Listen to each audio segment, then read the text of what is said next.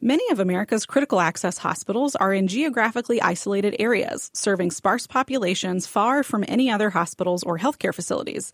This often means that they are the sole healthcare provider for their communities, serving a broad range of patients with a broad range of healthcare needs. So, how do these critical access hospitals prioritize care designed for their unique community? With close connection, strategic prioritization, and bold leadership. I'm Rachel Lott. And I'm JJ Hodshire. And this is Rural Health Rising.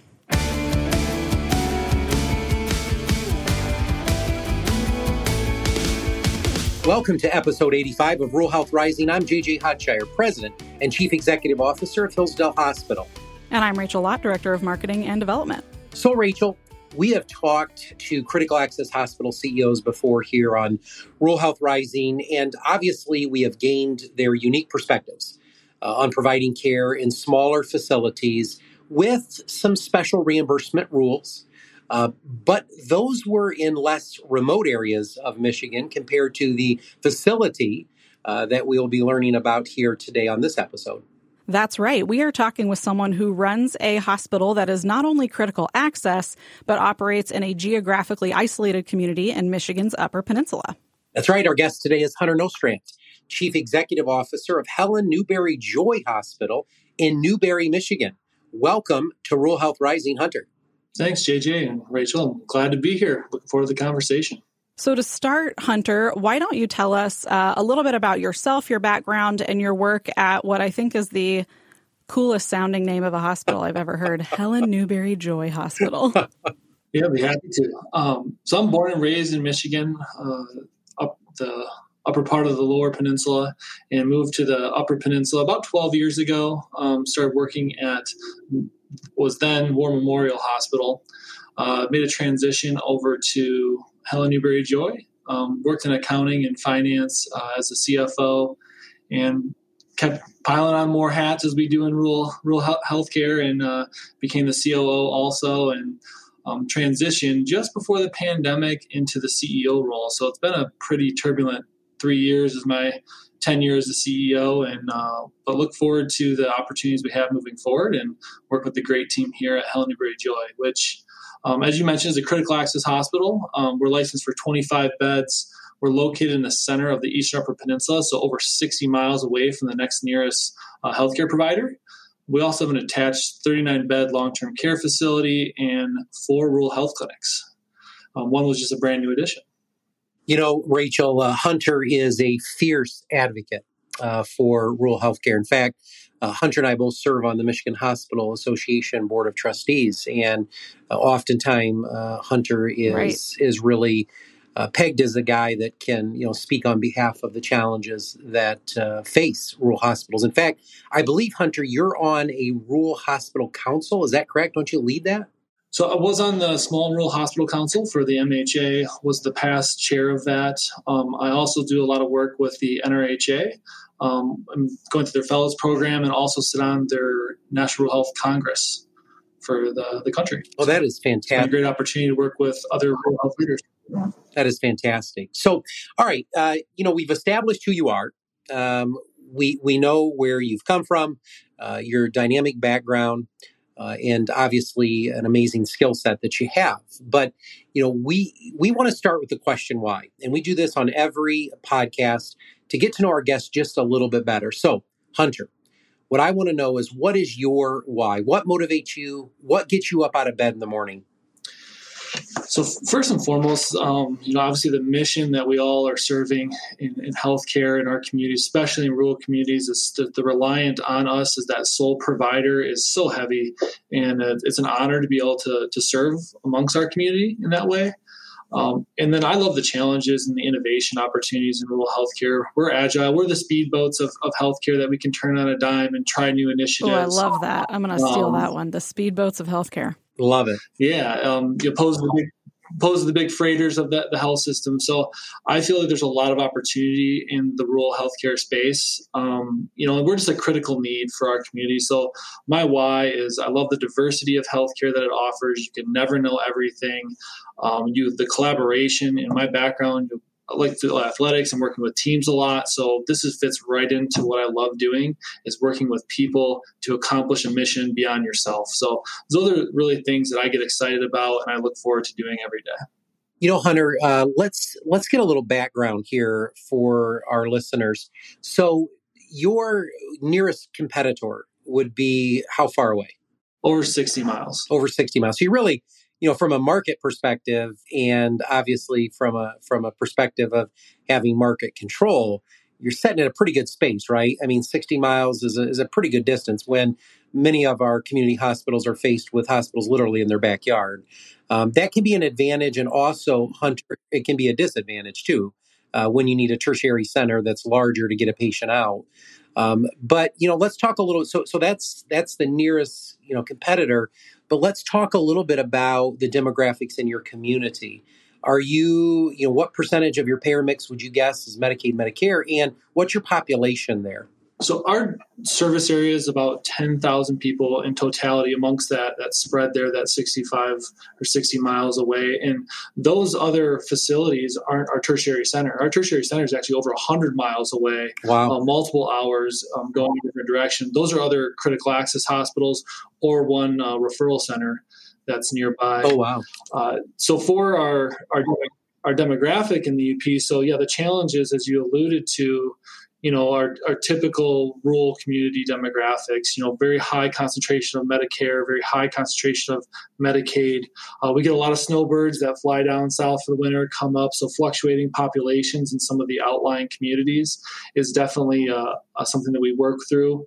And then just being able to find and get to the care that those individuals need with the infrastructure, whether that's broadband or roads or transportation, that just aren't available for a lot of individuals to make it to their appointments even. So I think there's definitely some challenges with that. We definitely look at it from an opportunity to find a solution, though, as I mentioned, and work with our communities on how to best leverage the resources we have, even though at times are limited. Hunter, thanks. Let's talk a little bit about the nature of a critical access hospital. Some of our listeners may not, be familiar with this designation. So can you help our listeners understand what does it mean? And I guess then specific to your institution, how long has your hospital been a critical access? And what do you see as the benefit of that transition into a critical access? Yeah. So critical access hospital means to me, it's survival of rural healthcare when that was adopted. I think the change in methodology to the cost-based reimbursement, which, everyone facilitates as well. Okay, you get paid for every dollar you put in, and as we know on this call, that's not necessarily the case. There's allowable costs. There's things that come out of that don't make it dollar for dollar, but it does help sustain the necessary needs for the community and the critical infrastructure that we provide. And for us, we were critical access, I believe in 1999, 2000, somewhere in there. So it's been over 20 years that transition took place. And I think it's allowed us to exist, quite frankly. Without that, we would be in a much different position. And I know as Congress kind of continues to look at other opportunities to, again, develop new programs with the Rural Emergency Hospital, and I applaud them for that, the continual advancement of trying to help different rural communities survive, much like the Critical Access Hospital program did, which, again, has been very valuable through the past 20 plus years for us. So I would imagine that being the sole provider for many of your patients, considering, like you said, the next closest hospital is over 60 miles away, you kind of have to balance, you're the only game in town, which can be a double-edged sword of you don't want your patients to feel like they maybe don't have the experience or don't have their needs met because they have no other options. But you also want to, you also benefit from the fact that you do know that your community is going to be loyal to you on some level. And you have to balance the whole, we say sometimes like we can't be all things to all people. And you have to balance that with the fact that your community has increasingly more limited options than rural communities that are not as isolated from a geographic perspective. And, you still want to take care of your community, their unique health conditions. So like you said, your closest tertiary center is over 100 miles away. Is that right? Correct. Yeah. So as a smaller hospital, you have finite resources. How are you able to be responsive to the wants and needs of your patients and their families? Yeah, great question. Much like you said, Rachel, we can't be all things, all people. We use the terminology, what we are going to do here, we're going to be the best at it. So we're not going to do everything, but the things we are going to do, we're going to strive to be the best at those. And we typically take that approach. Obviously, we try to build a robust service plan outside of that and meet the community needs the best for our ability. But yeah, you're absolutely right. It's a balancing act to be able to, secure the resources needed. And then just the difficulty for our staff for education and competencies. If you're doing something infrequently, obviously you're not going to become as proficient with it. So there's definitely some balance there, but we try to bring in great resources, partner with other facilities in our area. So we'll do joint recruiting. We'll partner with some of the other facilities around that are, again, 60 miles away, and we get those physicians that are willing to come for a couple days a week in one location and move to the next, and really hopefully cut down that travel time for our patients. Although in the UP, we are used to traveling quite a bit to get anywhere. We try to minimize that as much as possible for our patients and community. And then in addition to the other local, we call them local for us, local facilities here, we try to look at some of the other tertiary centers and those that we're going to sending referrals down to, that working with them to, again, build those strong partnerships so we can provide services that otherwise wouldn't be possible without their engagement. And I imagine that is also a benefit to your community, because if you can find ways to, say they're traveling for oncology to a tertiary center, but there are parts of their care that you can provide locally. We know that's a benefit even in our community, with the, a larger hospital being 45 minutes away compared to, the 60 to 100 miles that you guys have to travel, that for your patients to actually get the care that they need, you guys have to almost be that extender for the highly specialized care. Yeah, absolutely. So we do, the oncology is a great example. Providing all of the infusion services here, that would be routine. We have great staff that are able to do that here. OB is another opportunity that we look at. We do the pre and post natal care here, where the actual deliveries typically are done at some of the other centers that are able to handle that, have the on-call regins. We do have our occasional birth in the emergency department that happens, and our ED docs and nursing staff do a great job handling that. But those are few and far between. I know we like to try to get mom and baby to the right location before that happens. Hunter, I'm actually at a conference this week for healthcare, and the question that has been posed to me at least 4 times already has been, how is rural health going to be sustained in the future? With all of the challenges of nurse recruitment, retention, bonuses, pay. You look then at contract cost, you look at supply cost, you look at, how does a hospital like ours become recession proof? And, my answer has been in our growth strategy. We have to grow our hospital services where it makes sense. And you've done that. At your hospital, you have a wide range of services that you've offered. And it was very interesting to me when I learned a little bit about your hospital. You actually, I believe you're probably one of a few hospitals that are critical access that have a skilled nursing facility. Is that something you put together, or could you talk to us a little bit about those wide range of services that help support your hospital and your community? Yes, we do have the attached long-term care facility for our community residents, and been a great benefit for our community, and we try to make sure that's staffed as much as possible to provide that availability. And then we've really taken a focus on a lot of the population health initiatives too, really proactively trying to engage our community with their health.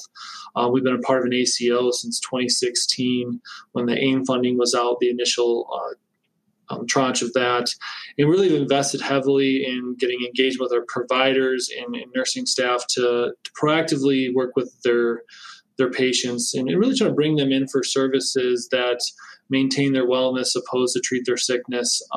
We've invested a lot in our chronic care management services, really expanded that team out. We started with just someone doing it part-time a few years ago. Now we're up to 5 individuals in that space helping to facilitate that management of their chronic conditions and comorbidities of our community.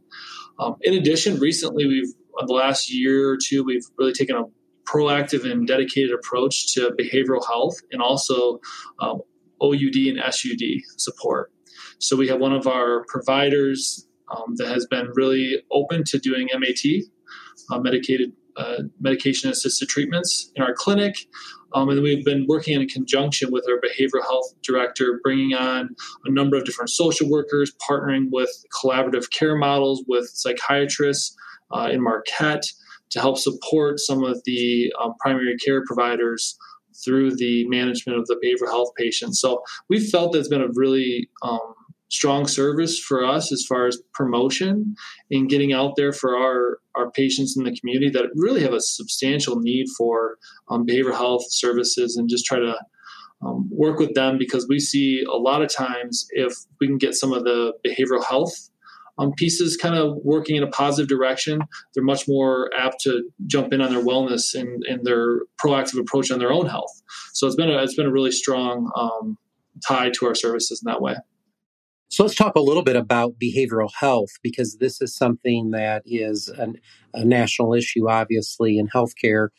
We still suffer. We have a 10-bed unit, but we still suffer from patients who are boarded in our emergency department because we cannot find locations for them in placement, and specifically juvenile, when we look at adolescent needs. So, I would think that you're pretty much challenged with that where you are now. And so how are you addressing that? It sounds like you put some things into place, but how are you addressing the transport issue?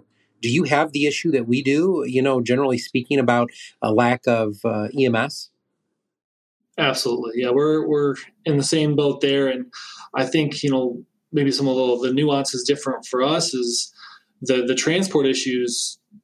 It could be a 12-hour transport to get someone downstate and also get them back up to the UP, taking, potentially those services offline for a substantial duration of time. And again, the EMS crews work diligently, work extremely hard to staff those 911 crews and provide transport as much as possible.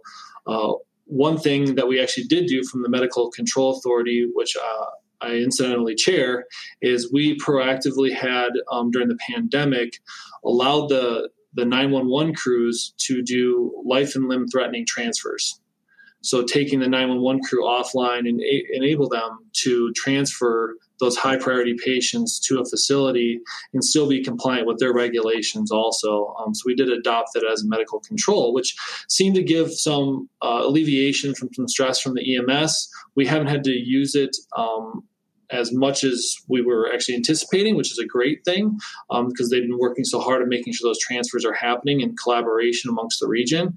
But the times we have used it have definitely saved lives, and our providers in the ED are very conscious of not using that when it's unwarranted. And so I think that's been a very good thing from that perspective. From the behavioral health component, it's been tough, JJ. It's really been tough. I don't necessarily have an answer there. We're like many others. We'll have a pediatric patient, especially in our ED, which is not an ideal position for them to get services for weeks on end. At times, it feels like, and my heart goes out to the kids and their families, and really everyone wants to help. We have a collaborative that we do here, and we meet periodically with our community mental health, our sheriff, MSP, the local prosecutor, the judge. Everyone tries to get together because everyone's trying to solve this issue, and no one's got the silver bullet quite yet. Yeah, we find ourselves in the same position as well. And most of our listeners have shared those stories and the pains and the reality of it. Sadly, what we know, Hunter, is that patients boarded in our ER, it's not the proper place for them. And so, I commend you and the work that you're doing with, your team members there at your hospital, but also in your community, because it's a community approach to addressing these issues. And specifically since, Michigan shut down, their statewide hospitals, decades ago under the Engler administration. We witnessed those patients either go into the jails or into the emergency departments. And those are not two places where those patients belong.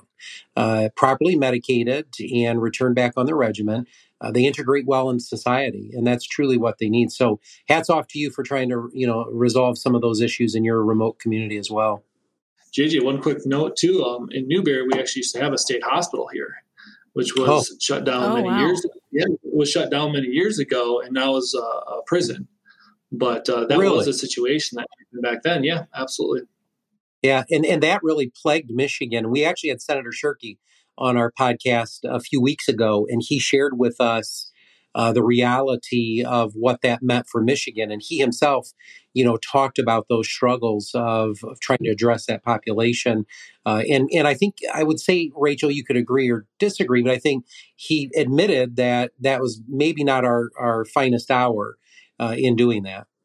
Yeah, and I think if I remember correctly, part of the impetus for that too was related to some of the federal pass-through funding and how that was being appropriated and everything. So it, I think it was not whether or not they had to be shut down, whether there was a choice in that. The transition to how are we still going to care for this population obviously did not go as smoothly as anyone would like it to. And we still feel the effects of that today, sadly. And, within behavioral health, there's a bed shortage and there's also a staffing shortage, just like there is in healthcare in general. So when we look at that, and it's not just in rural, right? It's across the board that staffing is one of the biggest challenges in healthcare. So Hunter, what does that look like for your hospital right now? And how are you working to address it? Yeah, we're not immune to that up in the Upper Peninsula either. Have definitely had our shortages. They seem to ebb and flow a little bit. Our long-term care was significantly impacted over the past year. We are seeing some of the RN shortages also for the nurses. So it's been difficult, but what we're trying to do is, stay competitive financially in the market, which, most are trying to do, offering those incentives for whether that be recruitment, retention, really trying to provide a lot of educational opportunities also. So a couple things that we've put in place, and some have been in place more recently, some have been there for quite some time, but we provide we actually have a CNA school here. So we can actually train our own CNAs, and that's been in place for quite some time. And then we started an MA school, so trying to create our own MAs, and I've had a couple students go through that, been successful. They've onboarded the organization and are doing very well. But then in addition, looking at the future pipeline is always extremely important to us. And so one of my main priorities, my first transition to the CEO, was engaging with the school. This was 3 or 4 years ago, talking about a CTE program, a career tech education program. So we've been doing that now for a couple of years, and we're having rotations come through the organization here in the upcoming semester. So we're excited about that.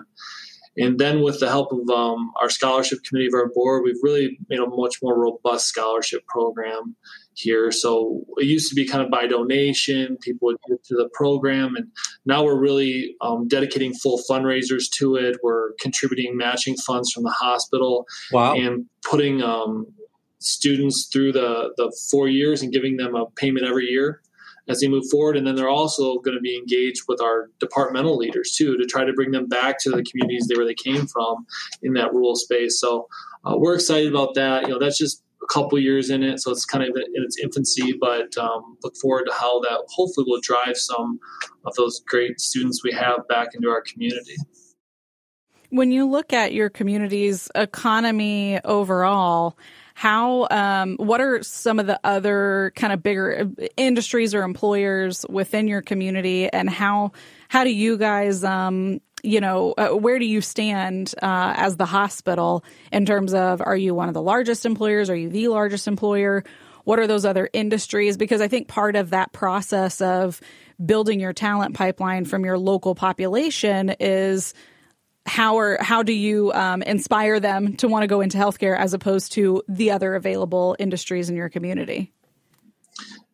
So we are the largest employer, if you look at it from not the state of Michigan that's here, because we do have the prison in town that is probably the close to the next largest, and we also have a manufacturing plant called Louisiana Pacific, LP, that's in town also. But we would be the largest employer in our community, and you're right, it is difficult, especially over the past few years. It's been a difficult time to recruit people into healthcare, too, with the pandemic, Right.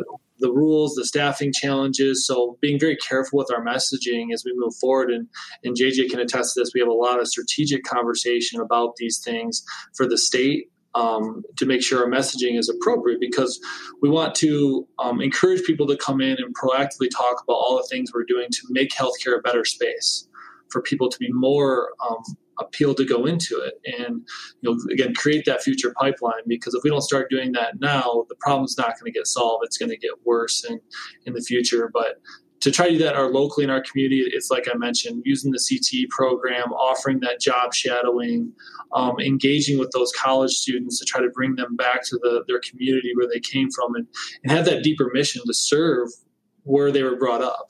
And I think there's some opportunity there, and we're looking to hopefully leverage some of that.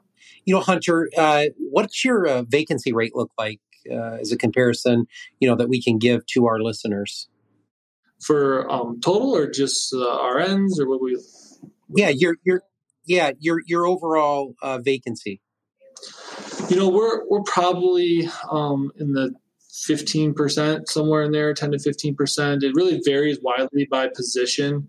I guess if you look at it too, we've also reduced some of our occupancy for like our long-term care, for instance. We have a lot more capacity for more residents, but because of the staff shortages, we've actually reduced that down. So it just really depends how you look at it there, but it's a constant challenge, JJ, and we're, definitely not turning anyone away. We're trying to create our own as much as possible. So the reason I asked that question is it's a lead-in question for me, is that when I share the challenges of staffing, and it's hyper competitive in my area, just, 35 minutes up the road is, $30,000 sign-on bonuses, and just some things that I could never compete with, even if I could.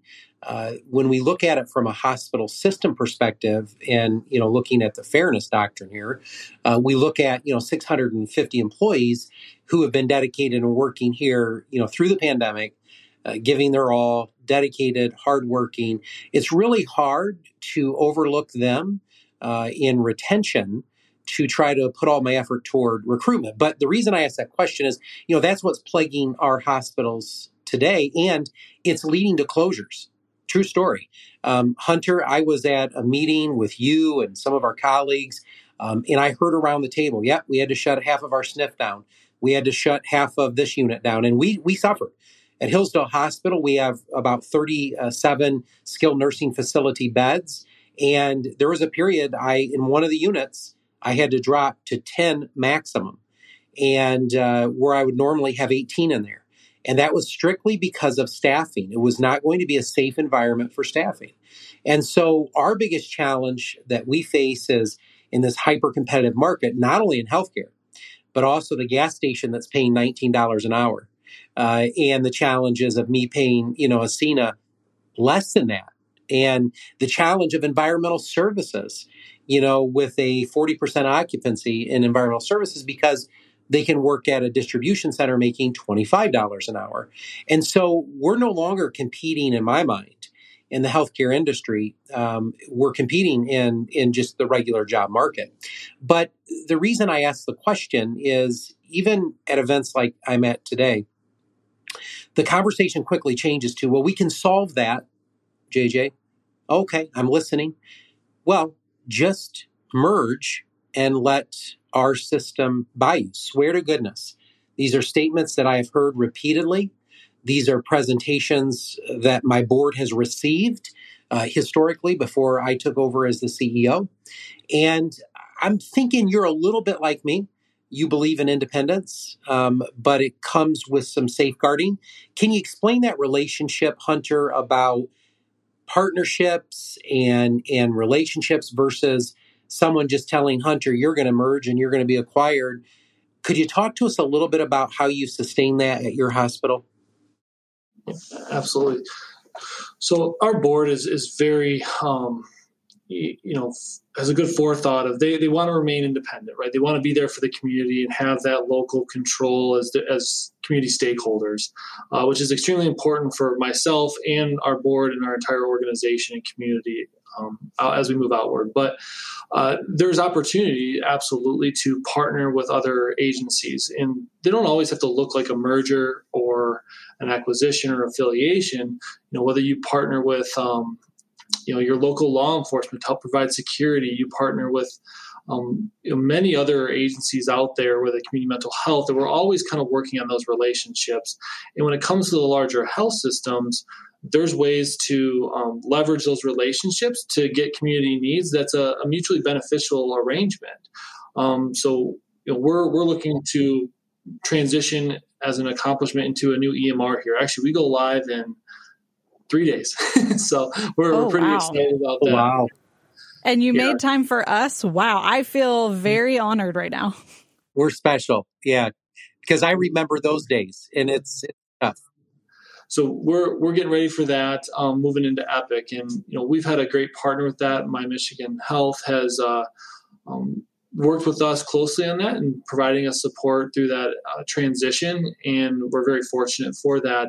And so there don't always have to be mergers or affiliations. I think finding the right partner that wants to work with you for the benefit of your community and really work, because we're all competing, whether that's more direct competitors or we all are competing for that one nurse or that one doctor that's out there that's willing to serve our areas. As I kind of alluded to before, up here in the UP, we got to partner together to survive. If we don't, we're trying to compete over one doctor and try to employ them full time when the services aren't needed. It's really detrimental to both of us in that respect. So I think there's just a natural collaboration that takes place up here.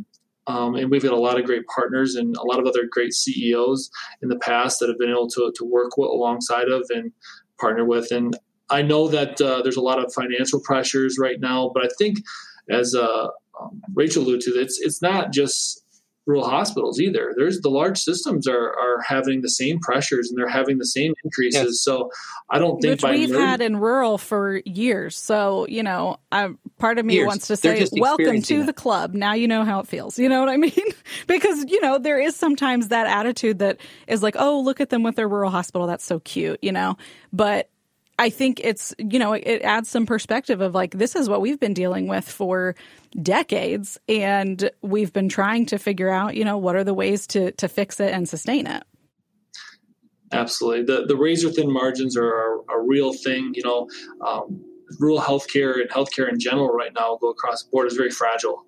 There one chink in the armor can really hurt those other organizations. And, that's why I think we need to partner together. They rely upon us for the referrals to keep those volumes up there. We rely on them to take care of our patients. So it is truly a collective partnership across. And as we're all struggling with the same challenges, meeting of the minds, coming together, seeing unique ways that we can pivot. And again, like I said, the speedboat analogy, can we trial something that could potentially work at a larger scale? Could we be the pilots for things that could really drive improvement and innovation throughout the state and country? Yeah, and you're doing that, Hunter, and I'm just going to challenge you to keep it up. I believe I know the success of your hospital in a time in which over 140 hospitals have closed in America. And as we had Scott Becker on this very podcast explaining that hundreds of other hospitals are at risk over the next year, what you're doing at your hospital and for your community is, in my perspective, and I'm not being tongue-in-cheek here, it's God's work. It's mission work, and we're saving lives that otherwise would probably end up with far, greater complications and worse outcomes if our community hospitals weren't present, given transportation challenges, transport, and those things. So, all right. So we've obviously established, the great things that your hospital has been able to do in your growth strategy. But I want to talk a little bit about some just specific achievements that you're most proud of post-pandemic. and maybe even during the pandemic. Maybe it was just in spite of the pandemic, whatever it is. What do you think has been the biggest win for you that's impacted your team and your community? That as a CEO that you're just sitting there going, I'm pretty excited and proud about that you could share with our listeners. Yeah, I guess I'll refer back to the Epic transition. We've been working on that for well over a year now and taken a lot of time and commitment from our team. And we're really excited about that. There's a hopeful a lot of improvements from efficiencies there. But in addition to that, we did actually expand to a new rural health clinic and rebuilt an existing one that was well overdue of needing an infrastructure improvement. So I did that through the pandemic, was able to secure USDA funding, partner with the USDA along those lines, a lot of engagement from our facilities and finance and our clinic team. And we had a whole remodeling of our board got involved with external and internal design work. And so that was a great experience to work through that with our teams here. And we did that in spite of the pandemic, got that all actually released in the past year. So we're happy about that. Excited to provide a new location closer to their homes for our communities we serve. That is fantastic, Hunter. And the work that you're doing, again, I want to thank you for being a voice for rural health in Michigan. And obviously, with your work at the National Rural Health Association, your voice at the national level is critical to share, the important stories about how rural hospitals are challenged and how we're, stepping up to some of these challenges to sustain our hospitals. So on behalf of our hospital, to you, for your work, which never ends because we're always in advocacy mode, I want to say thank you. And I want to thank you for joining us today to give, such a unique perspective about, what your hospital status means, how you've weathered all of these storms, and really an exciting time for you in healthcare as you're building these programs, impacting, lives in your community, training them, educating them. And then as one of the largest employers, the contributions you make back to your community. Just think, Hunter, what would happen if our rural communities like yours and mine would experience a closure of our hospitals? Those rural communities would have no economic development. And I think you would agree with that. So the linkage between the two is just incredible. And I think if anyone gets it, it's rural CEOs. When we start talking to the rural CEO about the link and the relationship between economic development, community engagement, and your rural hospital, we've got to be in partnership with each other. And I think you find that probably to be the case where you are. Absolutely. There is a direct tie there. And I actually sit on our EDC board because of that. We try to be engaged with whatever we can do to promote the growth of our community is something we're all bought into. My board's bought into it. One example, I'll give you a kind of a pandemic kind of celebration too. So during the pandemic, all the restaurants kind of shut down, right? They were all closed. They weren't able to operate. We were obviously continuing to operate here. And what we wanted to do, we wanted to engage with our community. So we coordinated a call with all the restaurants around the area and in town. And every single day, we catered food. The employees bought food from our local restaurants so they could still produce a margin and still have some service and keep their staff employed. So we did that rotating through for well over 6 months, if not more, through that time until they were able to open back up. So that was something we really thought was a great thing to help that engagement and the economic driver as we are to give back to our community that we were fortunate to be working through that time when a lot of things were getting shut down. Absolutely. Well, believe it or not, Hunter, time has come to a very quick close. And I want to thank you again for joining us here on Rural Health Rising and for sharing your unique perspective. And I want to just continue to ask that you advocate for us. And I know that our listeners would appreciate the work that you're doing and your continued work. So thanks for joining us today on Rural Health Rising. Thanks, JJ. Thanks, Rachel. Appreciate it.